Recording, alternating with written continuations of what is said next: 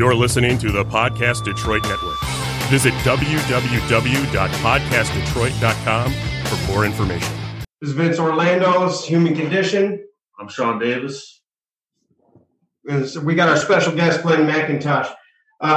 Glenn, I was joking with Glenn before we started. It would take a half hour to segue into the show to talk about everything Glenn does.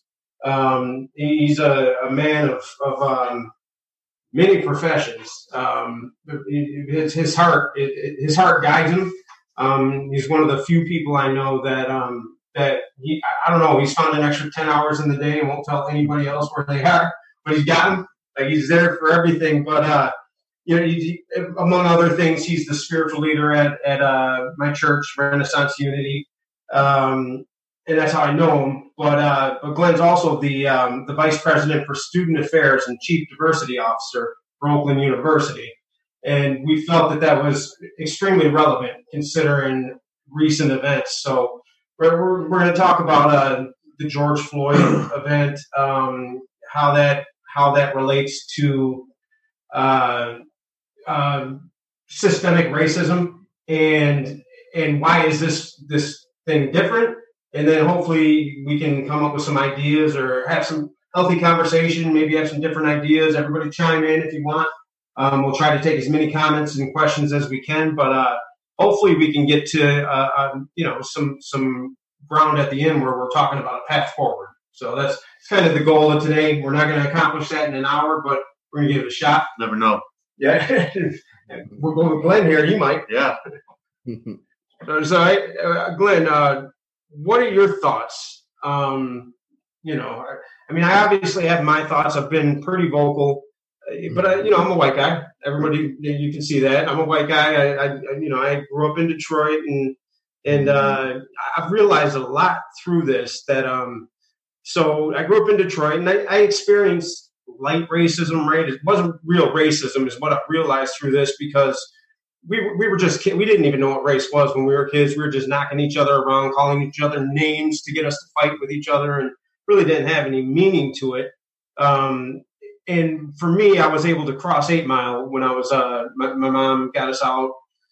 Roseville first for like a year, and then we were at Hazel Park. And I realized that I don't think I realized then. I realized later on in life, but the system wasn't against me now. So I didn't have to deal with the peer stuff as much anymore. I was still poor, and I still had to fight because I was poor for white people standards. But there was still that, but there was no system against me. And I don't think I realized until Jim Lee was talking in the men's group one time, and he told me about an experience he had when he tried to grab his wallet too fast. Mm-hmm. It never occurred to me in my life that, I'm cocky when I get pulled over. Not all the time, but if I feel like I'm in the right, I'll grab my wallet, I'll throw it. Not so much now. I've grown up, but never in a million years would it have ever occurred to me that my life could end, like right then, just for doing that. So, what are your thoughts on what's transpired right now? What do you think is different? What do you think can be done? Yeah. This is a different kind of experience, and I've been asked quite often over the last few days, what's so different about this episode? And I, say, well, the fact that now everyone has, one of these, and it has a camera on it.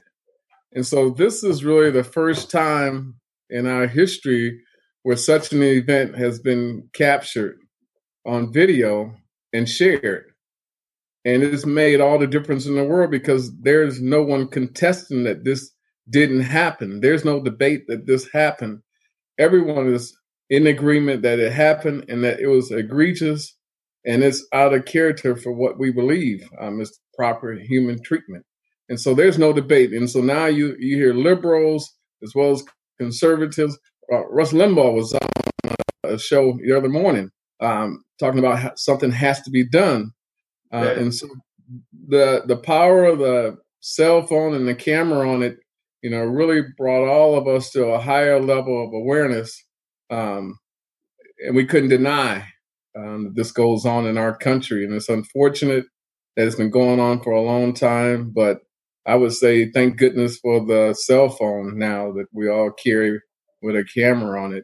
And because people saw a man murdered in cold blood, and then they rewound that tape and looked at it again, and they saw the arrogance of the police officer.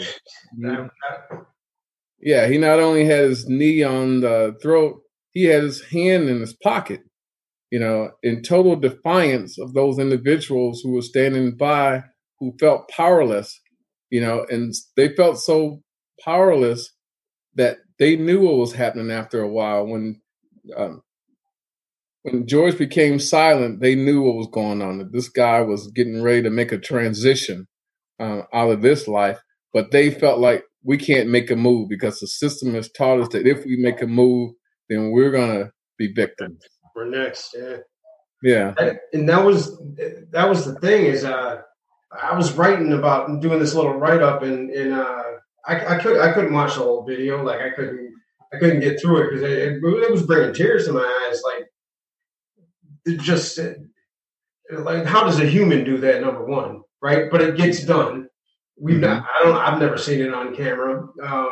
Next to the Iraqi beheadings, where you see that kind of thing. I couldn't watch those either. But the guy's screaming for his life, and that was the thing that caught me too. Is this guy's looking right in the camera? He's not even saying don't film this. You don't care. There's no remorse, no fear of consequence at all. And it makes it different than a gun where, naysayers will say, well, it was a split-second decision and they were scared. No fear there. That's done. That's out the window on this one. Yeah. You're right. I mean, he was handcuffed. He was not resisting at the point that he was on the ground. This guy decided, I have so much power and authority that I can do whatever I want to in this scenario. And so, again, he was in total defiance of seeing that victim as a human. Reverend Glenn, I have a question for you. Do you believe that this was like a catalyst for a lot of things that are going on right now? Gentrification is a huge problem in this country. There's a lot of different systemic racism practices that have been going on forever. And, part of me is just watching this and, it's kind of like people are saying we've had enough. We've had enough. I mean, even, the mayor for Detroit can come on and do whatever he wants, but the truth is he's evicting people out of their homes for not paying their water bill, just so that a land developer can come in and take that property that is now so valuable, which it wasn't before. Yeah. Using, privilege and opportunity with impunity to dislocate people that have been in their neighborhoods all their life. And I was just wondering, is what's going on more than, the incident in Minnesota and in Louisville, because this stuff has been going on forever. The police brutality has been going on forever.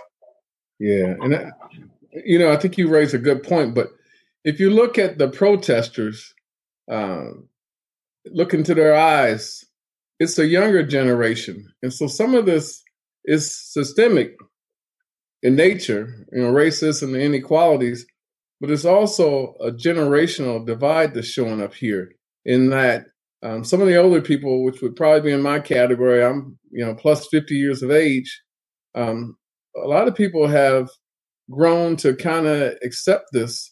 You have moments where the fire, comes alive, but you've been ingrained with this is part of America and it's an uphill battle. And so you're kind of battle fatigued, but you see a younger generation emerging saying, we don't buy into your systems and your processes. And so what they're saying is not only do we not buy into the American values that you espouse, going back to the Constitution, when you said all men are created equal, well, there were some people who were left out of that equation when that document was written. And it begins to flare up, when these kind of incidents happen, is that, okay, you forgot this group of people. And when you wrote it, they weren't considered equals. And so it's been an uphill battle to pull them into that document and make them equals. Because you got to remember the history of African Americans in the United States, it was for economic reasons. And to promote that economic engine of the United States. Once slavery ended, the question became, what do you do with them? They're here in large numbers. What do you do with them? We don't want to make them equals, even though we know that they're supposed to be equal. And then if we turn to the spiritual side, we know that we're all spiritual beings having a human experience. But based on the hue of someone's skin, we still regulate them to second-class citizens. And so, I think what you brought up is certainly relevant. But we see a lot of generational divide here, and that the younger people, they don't know how to express their disappointment, their anger. And so we see them in the street, and some decide to loot and do other things that is inappropriate right now. But they're trying to figure out, how do we navigate the United States? Because frankly, some of us have been, bad role models for them. That's my fear, is that there's a real opportunity here. You never in the history of the U.S. have you seen police support for, stepping out for bad police, like them coming out and getting on their knees and saying, we're with you. I mean, that's heartwarming. It's sad that it needs to be that way, that it ever had to happen. But Martin Luther King, because I've been getting into debates, because I'm always going to fight for love, right? Like, that's me now. Me back in the day, I'd have been out there doing some stuff with my boys, and you know what I mean? Because I didn't know how to act either. And I was just making the analogy with Sean. If somebody holds me down in a chokehold and gives me a noogie for like 2 hours and smacks me in the face and makes me feel like I'm less than a man, when I get up, I'm not apologizing and saying, I understand you come from a sick society too. You know what I mean? That's your ass, like, you're going to have to kill me, and so I get it. I get it. But at the same time, I'm watching an opportunity be lost. And Martin Luther King said, rioting is the language of the unheard, right? So if you're not going to listen, somebody's got to do something. Right. But now that they're listening, it seems they're lacking, and the Black Lives Matter movement lacked this too, is cohesiveness. What do we want? What's the message? Now that they're listening, what do we get from this, and how do we move forward? And I see a lot of a lot of older Black friends of mine are trying to step in and fill that void, where the young people, they don't know, they've never been a part of, they never had to mobilize, or but the fact that they got violent and they said, we're sick of this. Okay, now how do we shift that into something where they can look in their enemy's eyes and say, look, we realize you're part of a sick society. Let's just end it there, and let's figure out how we go forward. But if they don't have a plan, that conversation can't happen. And you already see what Trump's doing, trying to turn the guns on them, and you know what I mean? Like, it's already, let's make this a civil war, and the bad rioters, right? And then the message is going to get lost. It's amazing, because you label it as a sick society, and I name it as a society where sameness is valued. So often that we line up and we agree that the American values are X, Y, and Z, and the good life looks like this. And so everybody line up and aim for it. And so, with that sameness, it takes away uniqueness. And so we were talking about that earlier today. From my perspective, you mentioned the opportunity on all this. This is the first, nationwide movement where you see all races involved with this. I'm amazed at the number of non-African Americans who are protesting. I left the university this evening, headed home, and at the far end of campus were a group of protesters assembling. All were white, not a Black person in that audience. And so, again, I looked at the faces, and they were young people mobilizing, saying, yes, Black Lives Matter, what do we do? And so that question, Vince, how do we mobilize all that energy and that goodwill, good intention? That becomes the next question, but a real opportunity, because they are those aspiring, rising leaders. And so if we can use our knowledge base to steer them in how do you actually make those institutional and systemic changes, then we have something that could be powerful. Yeah, I think there's a real opportunity for I'm always going to revert to Martin Luther King, because Martin Luther King was the first Jesus Christ for me, right? Like I kind of understood the Bible, but I didn't like the whole religious way it was being taught to me, and I didn't understand the parables.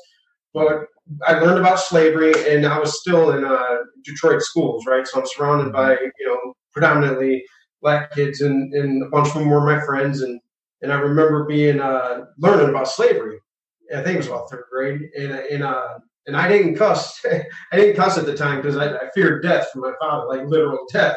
So I never cussed in my life. But I remember when we got done with the lesson, I said, "What the fuck?" slipped out of my mouth. And my boy next to John Hopkins starts cracking up, and it kind of made light. The teacher didn't call me on it, but I couldn't believe it. Like it was, and it seemed like a lot of the kids in the class had just learned about it too. Is in a Black family? Is that something that you wait for? Do you teach that before you learn it in school, the slavery thing, or is that something that's I wouldn't know how to have that conversation even?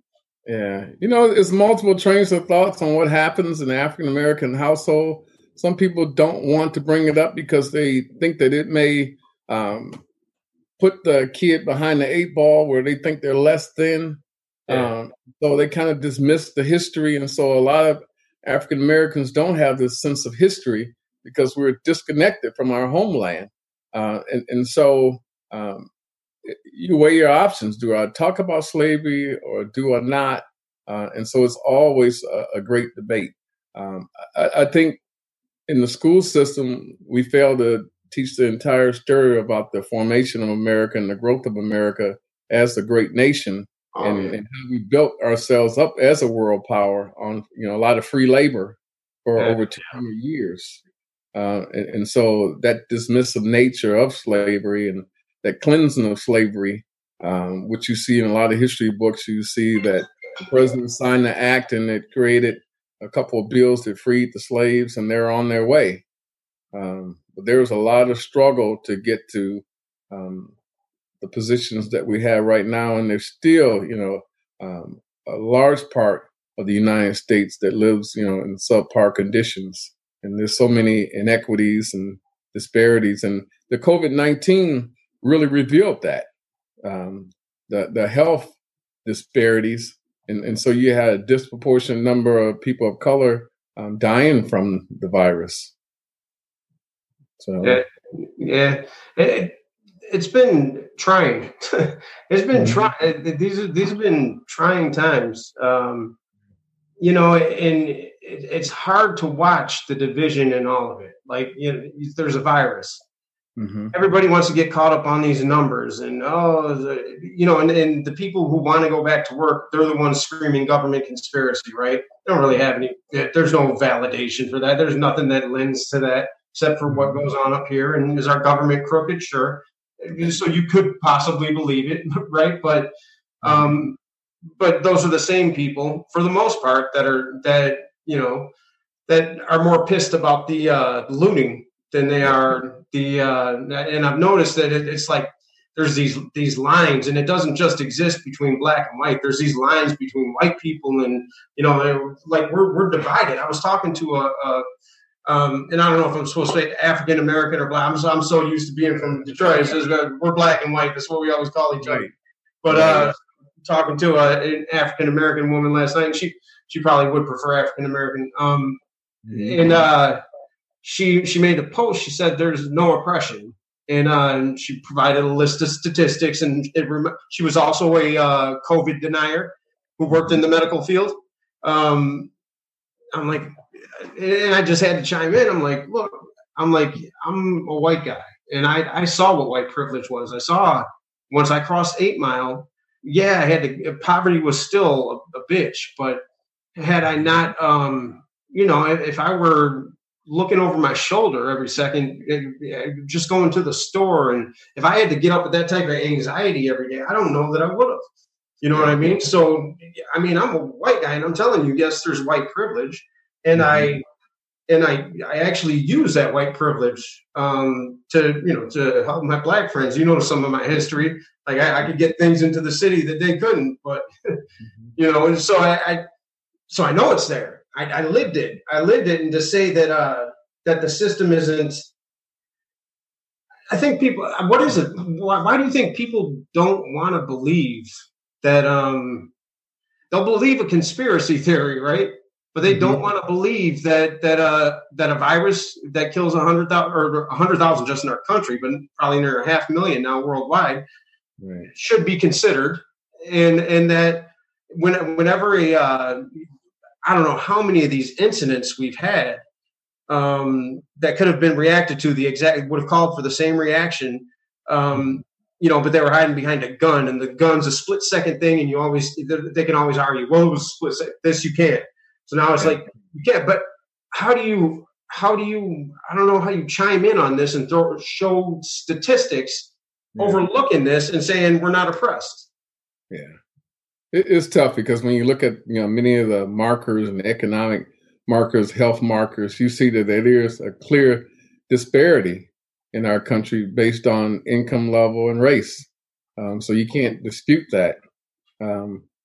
It's funny, Vince, because when I look at the young people who are protesting, white and black and other colors, I think they were so stunned by this ordeal because I think most people practice what I say is plausibility, denial. Yeah. In that, we hear about things, but we say, well, that don't really happen. That's not really real. It's exaggerated stories.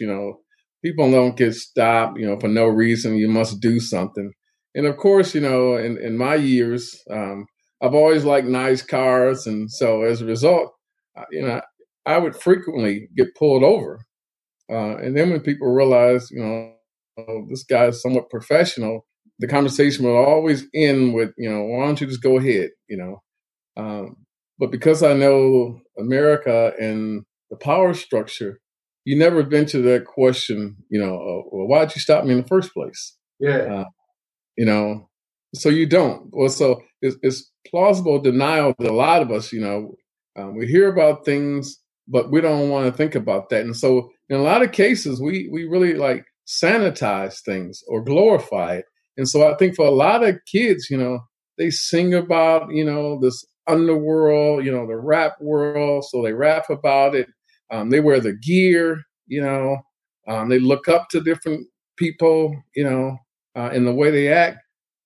And what they don't realize is that that's survival mode, that we take things that we've been able to put in our hands and try to make the best of it. And so you look at, sports, and you wonder why there's a disproportionate number of African Americans in the sports world. And it's because we realize this is an opportunity. And so we can compete and aim to be the very best. And so that whole idea of, be like Mike put so much time into his craft. And it's just like some of these rappers, they're so good because they put so much time into it. And where we have others trying to mimic that behavior, they don't really understand, the reason why so much time was dedicated to be the best or among the best, because that was the way up, the way out. Yeah. And I think there's a big disconnect. Not even with every generation, there's a sense of, and I don't know if it only exists in America, the sense of entitlement, where if you look at somebody who makes something look effortless, it happened all the time in acting. In the acting world, everybody could call themselves an actor. There was no degree. You pop up in an acting class, say, yeah, I'm an actor, and start getting auditions. And but there was a lot of work that went into it. But that goes with a lot of things. People, they just look at things and they want to do them, so they think they should be able to do them. And then when they don't, or when they're not able to, there's frustration, or some people just fake it. But I get what you're saying. Like when you're back, you see an opportunity, this is my way out. So I'm going to bust my ass. You know, I'm going to put in triple time. It was the same with Eminem. Eminem didn't, it's all he could do. And so he just put endless, it was almost escapism. It was like an addiction because he couldn't do anything else. So for him not to go get picked on and all the other stuff that was going on, he didn't have no place in the world. So he just buried himself in that. And that Jordan documentary, you see it. I mean, there's a reason somebody's that great. People like to think people are just naturally great because there's some naturals in high school. They going pro. None of those naturals went pro. The ones that worked the hardest, they went pro. Those guys didn't go pro. They're selling cars now or doing whatever they're doing, But there's work that goes into it. I got a question for you. When you have a power structure such as ours that's based in racism, I was telling someone the other day that, we were talking about Trump, telling everyone that he's going to bring out the military and put the guns on people. And, there's a part of America that wants to see that happen. Mm. There's a part of America that wants those soldiers to open fire and have at it. I don't know if this power structure is willing to relinquish power. Mm-hmm. And if it's not willing to relinquish power, you're going to have a huge conflict and a huge problem. Well, and this falls into one of our questions that we just got to. It was actually Alexis. Me and Alexis had a little back and forth because I'm coming from not really, it wasn't an argument, but I'm always going to fight for love, right? I know that violence is, it can happen. And what Sean's saying is if they don't relinquish power, well, there's going to be some violence, and in that regard, it's justifiable. Like I said, the analogy, that guy's got me down. Once I get up, I'm not looking in your eyes, and my gut response at that point is to retaliate until I feel vindicated. And is that right? No, it's not right. Justifiable, yes. But Alexis asked a question. She said, "Aren't the angry still expressions of God?" And I believe they are. But this question directed toward, I guess, all of us. But what's your thoughts on that? Yeah, I mean, it is an expression of God because we all are spiritual beings, so within that context, we are expressions of God. Now we can be separate from God in our behavior and our thoughts. And oftentimes when we feel like we have no other power structure, and so we turn away from love, which is God, we're sort of off track. And so we're not in alignment with God or that higher spiritual self. And so while it is an expression, it's a separate expression, because if we really decide that we're going to be in alignment, we're about love, and creating that opportunity to radiate love and educate people. And I agree with that fully. And I've found myself in these debates, and people can look at me as an outsider, right? Because I am. I'm not the face of this fight, but I reached out to some people that are the face of this fight, and I said, look, you tell me where you want me. If it's in rank and file, if I belong out there, if I belong next to you on the front line, you tell me. I'm in it with you. You know what I mean? This is your thing. You're the face of it. But maybe I got some things I can help you, strategize with. But it'll come from a place of love. And what rioting isn't, it's not love, it's frustration, and it's justifiable. What it also shows the powers that be is you're disorganized and you're angry, and they can take advantage of that. They can spin that around real quick. But what I was saying in my post when I responded to Alexis and then another person too, I said, look, our lower vibrational nature doesn't need any help. It doesn't need a cheerleader. It doesn't need me. In the way it's going to do fine just on its own. It's our natural gut response. I'm always going to, like I said, Martin Luther King was a hero of mine because he taught me what the parables couldn't in the Bible, and he demonstrated unconditional love. Then I understood Jesus like that. So he was Christ-like to me. So I've taken him outside of what he did in terms of the civil rights movement.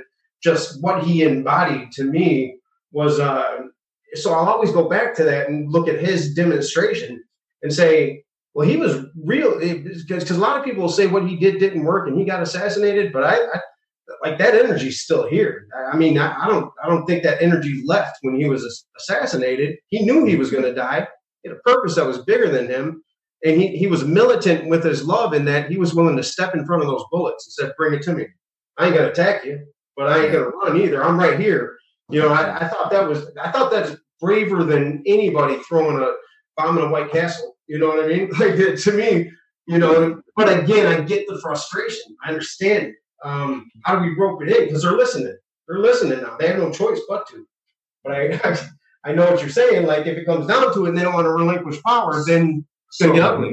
A lot of it for me is, you know, it's, you know, I'm a huge Che Guevara fan. You know, when I was younger, I loved him. He was like a Christ-like figure for me because, you know, revolution and change is extremely difficult once you have an embedded power structure that's been around for a long time, that has all the money, that has all the resources that it could ever possibly need. You know, I always look at, you know, the first two main ingredients for revolution is unity and organization. And if you really get a large amount of people on the same spiritual mission, sometimes just the sight of that will allow you to relinquish control, some control. Right. But, you know, it's just, you know, the generations right now, they want the equality now, and we want it today. And you're going to give it today. And we're going to be out here every night until we get it. Right. And I can understand that because, to tell you the truth, when I was younger, I wasn't really much of a patient man. And I tell you the truth, I'm probably still not that patient of a man, you know. But I always hold a spot, you know, because when I talk of revolution and stuff, you know, to become, you know, the Americans had to revolt against the British to be free. And in the same breath, I think the same elements are included in that today. We have to fight for liberty and freedom because it's been denied for a particular group for a long time. And, you know, the poverty cycle, it has been proven and shown. And sometimes, you know, it takes drastic measures to break cycles like that. But, you know, I look at worldwide, and when you use force, you know, through war, you're in a never-ending war, and it's a physical war. But when you look at, you know, what I say are sacred martyrs, you know, Martin Luther King, and before him, Jesus, they were martyrs. But keep in mind that they were leaving legacies. They didn't have true movements until after their death. And so with George Floyd, you know, you hate to think about it, but because he's a martyr, now we have the ingredients for a movement. But think about it, Jesus was not in style because he was challenging the power structure. Yeah. That's what he was challenging. It wasn't a religious movement back then. He was standing up, challenging the power structure and saying that everyone is created equal. And Martin Luther King came along with that same philosophy. Gandhi had the same philosophy. And so keep in mind that movements don't start, you know, with the idea of you're going to be popular. You have to be purposeful. And it starts with movement of the mind and that thought process about things. And it's through that humanitarian effort that we start to see people move. People are outraged right now because they saw a man murdered in cold blood. And they say, this doesn't feel right. It doesn't feel good. We have to do something about it. And that's what we see happening right now is a movement, you know, being formed some of the things they've asked for, I think they're going to happen. Like the other officers being charged, that's going to happen pretty soon now. Yeah. And so now it's like we have to come up with an agenda as to what are some of the other things that need to happen within the power structure and opportunity structure in our country. I think here's where, it's this is prime time to dig into prison reform. Just it's an oppressive system. And it plagues, people in poverty too, right? Because I was in it, and it was hard to get out of. And I think because I'm still white. Because I'm white, I was able to navigate through a little bit easier, maybe. But there's still a lot of my friends that they killed themselves or gone dead or they're in prison for life, or you know what I mean. So poverty is like the next rung up. That I was talking to somebody and I said, look, there's a difference between poverty and racism, right? Systemic racism in general. Poverty doesn't care about that; it just wants to be poor, right? And that system of poverty will keep you impoverished any way that it can. Don't know that it's designed that way, but it feels like it is. And then systemic racism, well, that's going to push you into poverty, right? So that's why when I moved to the white communities, I always felt more connected to my friends in Detroit because we were poor together. And now I was getting made fun of because I was real poor for a white kid, you know what I mean? And I had to fight because people made fun of my clothes. But so I felt more connected. But racism wants you dead. You know what I mean? Like there's a violence to racism. There's a hate to racism that doesn't exist in poverty. Poverty is just like stay poor. No, you don't get any opportunities here. Stay poor. If you can work your way up, great. You know what I mean? But racism is violent. It's violent. It's hateful. And that's when I understood that when I was picked on for the color of my skin and I had to fight for that when I was in grade school, that really wasn't racism because they didn't even know what they were saying. It was just, it's like calling your mom, you know what I mean? Or, it was the same thing as that. Like, let's say this so we can throw our hands or make you run or punk you out or whatever. Really wasn't. Nobody really meant anything by it when I was a kid. And because there weren't adults looking at the little white kid, you know what I mean? That, like in some of the white neighborhoods that are saying, oh, the neighborhood's going to go to this and that. And you know what I mean? That didn't exist for us. It's a different thing. Yeah. We're social conditioned, to believe certain things about different people. And that could be based on gender, sexual orientation, racial group, ethnic group. We're social conditioned to have our stereotypes, our biases. And I always tell people, that solution is really experiential. Yeah. That's the solution because we've gone through a period that started right around the 70s and continuing to the 80s up until now, where we've gone through sensitivity training, diversity training, unconscious bias training, and all those kind of trainings. But it's not until you avail yourself to experiences where you're in the setting with different people and you start to learn about yourself and about others.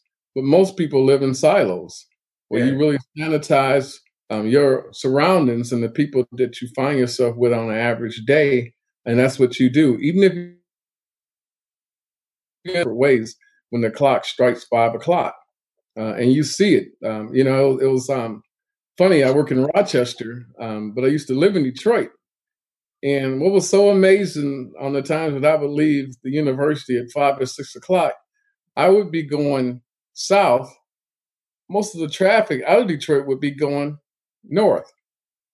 And so, it's like, we'll work in Detroit, but not live in Detroit. And so you saw that mass exodus at 5 and 6 o'clock, and it spoke a lot. It's similar to, church scenario. They asked the question, what's the most segregated time in the United States? It's church time, on Sunday morning. Thank goodness at Renaissance Unity, we have a diverse congregation. But across America, the most defining moment is when we go our separate ways to worship the person that we all say is our God. When you speak to that Renaissance Unity, because I had my experience in life, right? And I went out. I didn't care about my finances. I was out. I was a mover. I was going somewhere. I moved out to LA first year out of college. didn't know anybody, didn't know anything. I'd looked at what racism was. I felt what being a minority felt like, and there were some racist assholes in my neighborhood, and there's probably still there blaming the whole world for their shitty situation. But that made me sick to my stomach. But then I moved out to L.A. and then in Hollywood, right? So everybody's diverse. I'd never even seen a gay person in my life. They were like unicorns. I didn't know they existed. I thought that was like a mythical creature. But so now I'm enmeshed in all of this, and I start thinking racism doesn't exist, right? I start being one of those people when I hear about these racist incidents, like, come on, no, there's no way. And then Obama got elected, and I'm like, now it's dead. Racism gone for sure. But then, because I didn't know these guys in the South, this deep South mentality, and in these businessmen, and I didn't know how ugly that was and how much that still existed. But when he got elected, and then you saw how they came after him, I'm like, oh shit! I'm like, this is so. That's when I started to. I had to accept it, and it's hard to accept as a white person because you got to take some blame. Not that you perpetuated it, but maybe you saw it and you didn't say anything about it, or maybe in your denial of it, you allowed it to happen a little bit too longer. So for me, I had to step in and say, okay, well, look, I didn't know any better, and let me make up for lost time now because. But that's a hard thing for people to do, I think. Is to have that conversation with yourself and say, well, yeah, there's times where I probably could have stepped in and maybe made a difference, at least for that one person in that one day, and I didn't. But that's okay. You just got to make the shift. Yeah, it is. It's important. We recognize that most of our life is spent being bystanders. Where we see things, but we're not courageous enough to step in, and say, this is not consistent with who we're supposed to be. This is not right. This is not acceptable.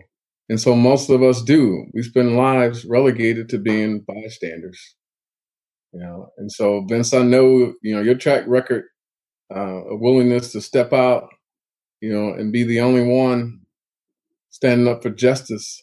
And so that's commendable, and your show, I watch it, and it's amazing, some of the subjects that you tackle.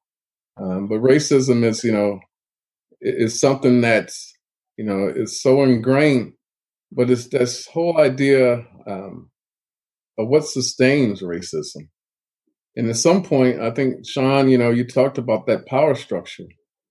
That power structure is built on the idea of scarcity, And when you look at everything as, from a scarcity perspective, you don't see prosperity. And so you think I'm in a competition.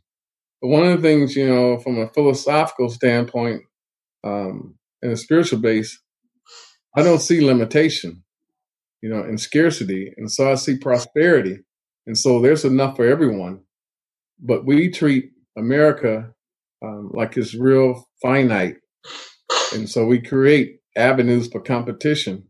And so we keep most people out of that competitive arena, which should not be competitive in nature because there's an abundance of everything we want. There's no scarcity of money in the United States. The question is, will you get out of your comfort zone and do something different that avails yourself to the opportunity to attract money? If I keep doing the same thing over and over and not get results, we know what that is. It's almost insanity to believe that change is going to happen if we continue to do the same things. And so we have to challenge ourselves to be different. Every day to be just slightly different. I keep saying that. Same thing. Is it that?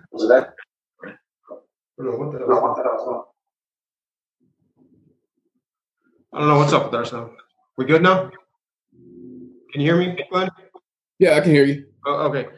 I was saying this. I made the same, same thing over and over, and expecting a different result. And I always go back to hate begets hate. Violence begets violence. It has to. There's no other way. This is just take the spirituality out of it. This is the law of attraction. This is how the universe works. This is how energy finds other energy. And, you know, and that's why Martin Luther King was Christ-like, because he took it every day. Like he lived in that environment and he took it, and people were bombing his house and they were threatening his kid. You know what I mean? Like those things happened. And he just stood there and he said, no, I'm whatever. You're going to have to work harder than that. You know what I mean? That's militant. And and Alexis was saying, you know, and it makes sense that a lot of young Black people are afraid to get into a movement because everybody gets assassinated. Well, and I get that. I know for me, like when I've heard slavery, Martin Luther King was next. He became a hero. And I spent my entire life looking for a cause I could die for. Haven't found it yet. You know what I mean? And you don't necessarily have to die for a cause. This is one where you might have to. You know, there's been people in Black Lives Matter that were assassinated. So it's a scary thing, you know. But what Martin Luther King, what Jesus, what Gandhi, what those guys did is they valued their purpose more than their lives. Their life was just it was a means to an end, right? It was a means to achieve this purpose. And they did it because we're talking about it. Right. But, you know, when you talk about being a martyr and dying for something, don't we all have to die for something if we want change in our life? You think? I mean, metaphorically even. Yeah. I mean, and that's what we don't realize. And so too many people feel frustration, and that frustration is by wanting something greater than what they see and what they experience. But again, they want to cling to the familiar. One of the things I had to do was leave the confines of my comfortable neighborhood in Southwest Detroit because I wanted more.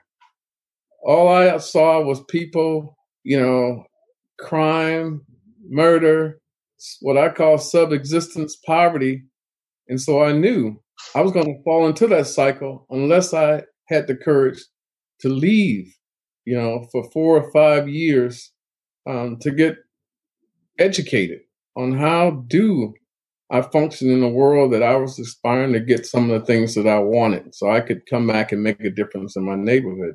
And so part of me had to die, you know, and some of the thought processes that I was, you know, reared on, socialized to, some of those had to die when I built up the courage to really invest in the art and science of change.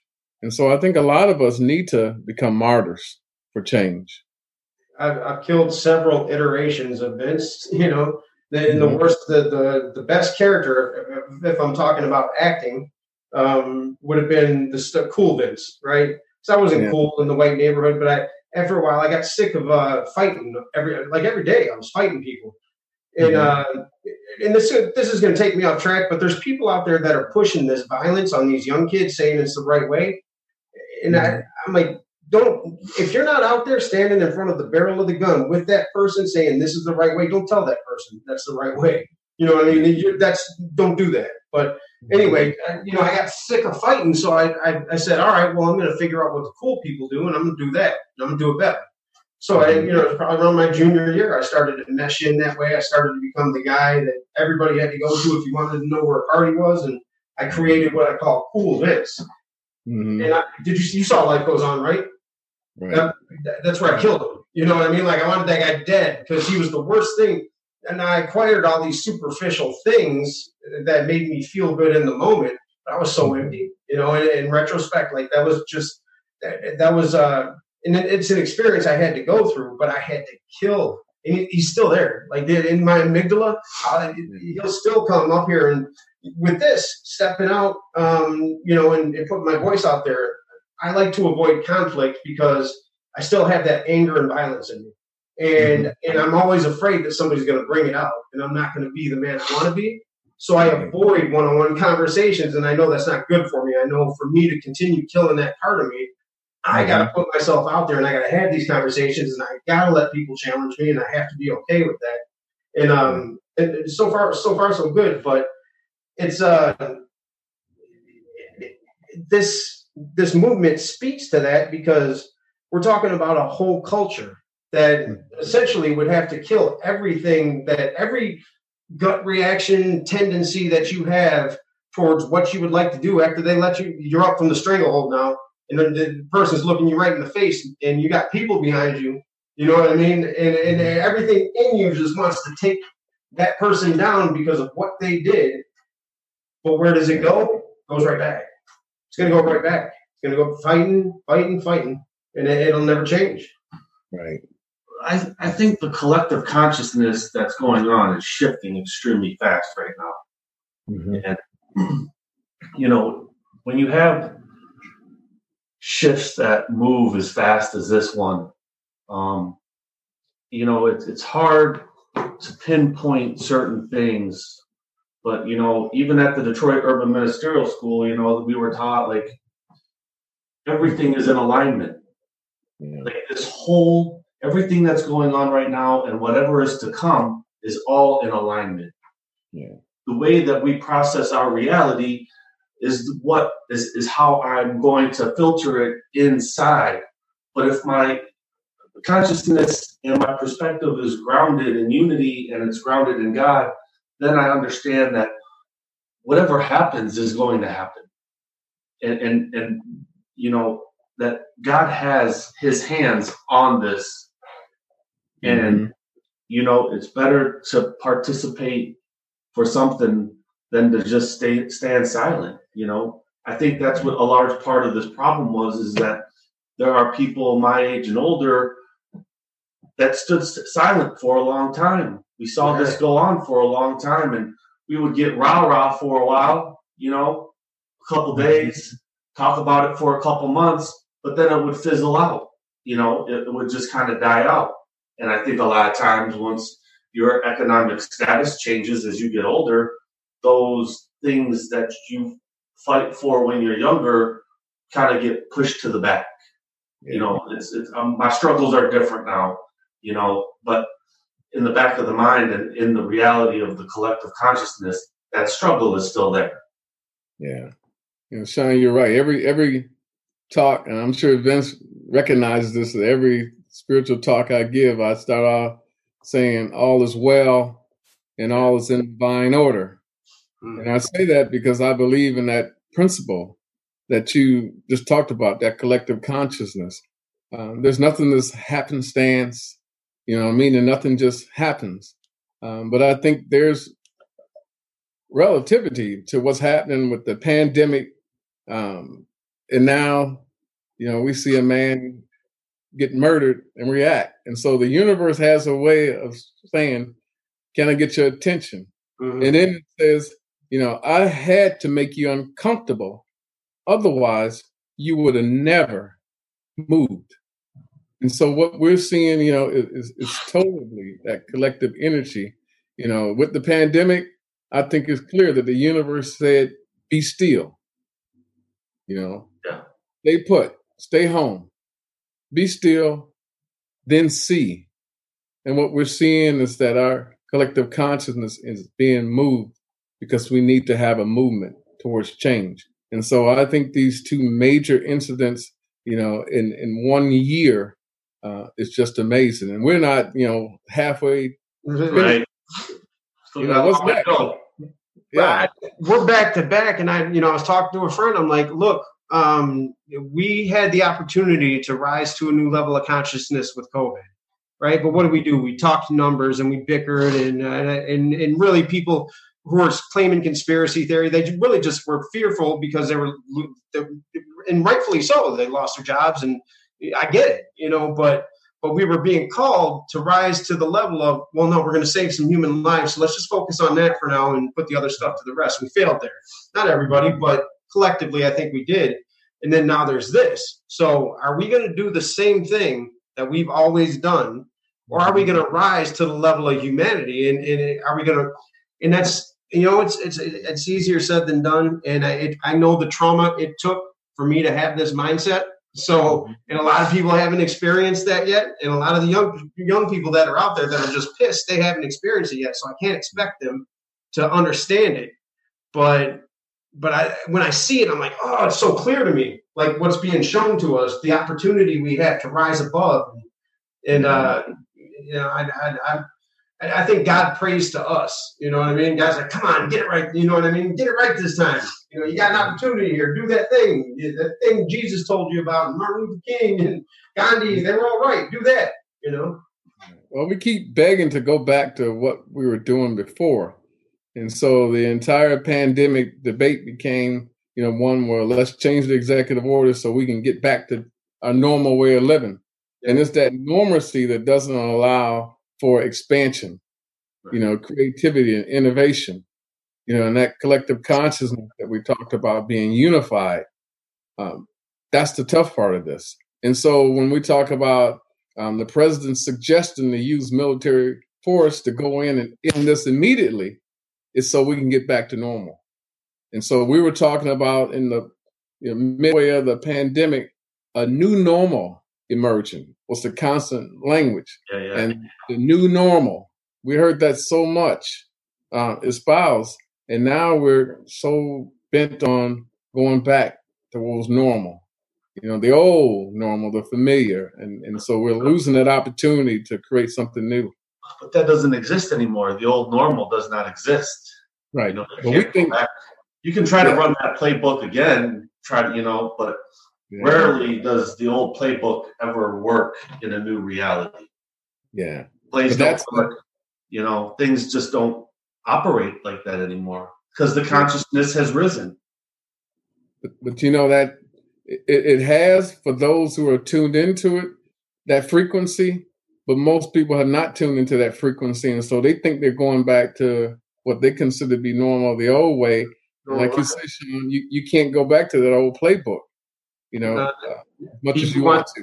People want that comfort, and that comfort zone, man, that's the killer. That'll keep us stagnant. Yeah. I grew up in a house, and it was funny. One of my siblings and I, we turned out kind of different. And you say, well, why is he the way he is versus she? I saw alcoholism up close and personal. I did not become an alcoholic because I can't go down that road, I said. I can't be like that. The other person, you asked them, why are you alcoholic? Because my dad was. Right. And so there's choices that we make. And every step of the way we justify ourselves. And the reason why I don't drink now is because I saw, a stumbling alcoholic that really turned me off. And so I think we make those choices to justify our actions, our behavior.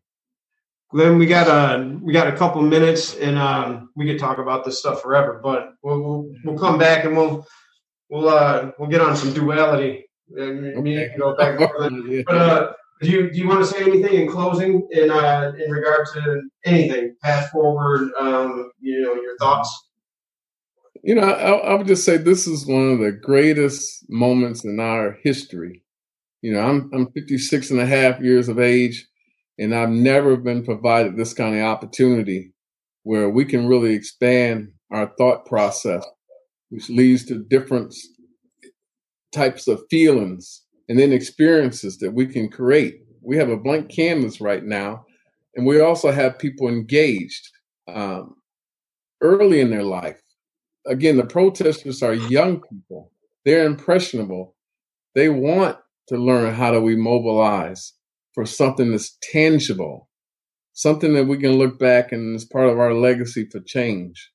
And so here's an opportunity for us, in all our different experiences, all our different colors and mindsets and experiences to make a difference. And so, Vince, when you went back and said, I'm not the face of this, you are the face of this.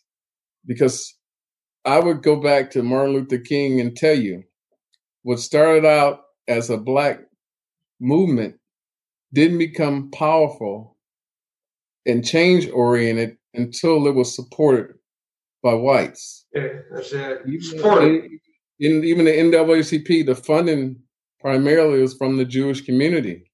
And then others saw that this was something that was a humanitarian effort, that was the right thing to do, and they joined in the cause. And so your face has to be at the front of this.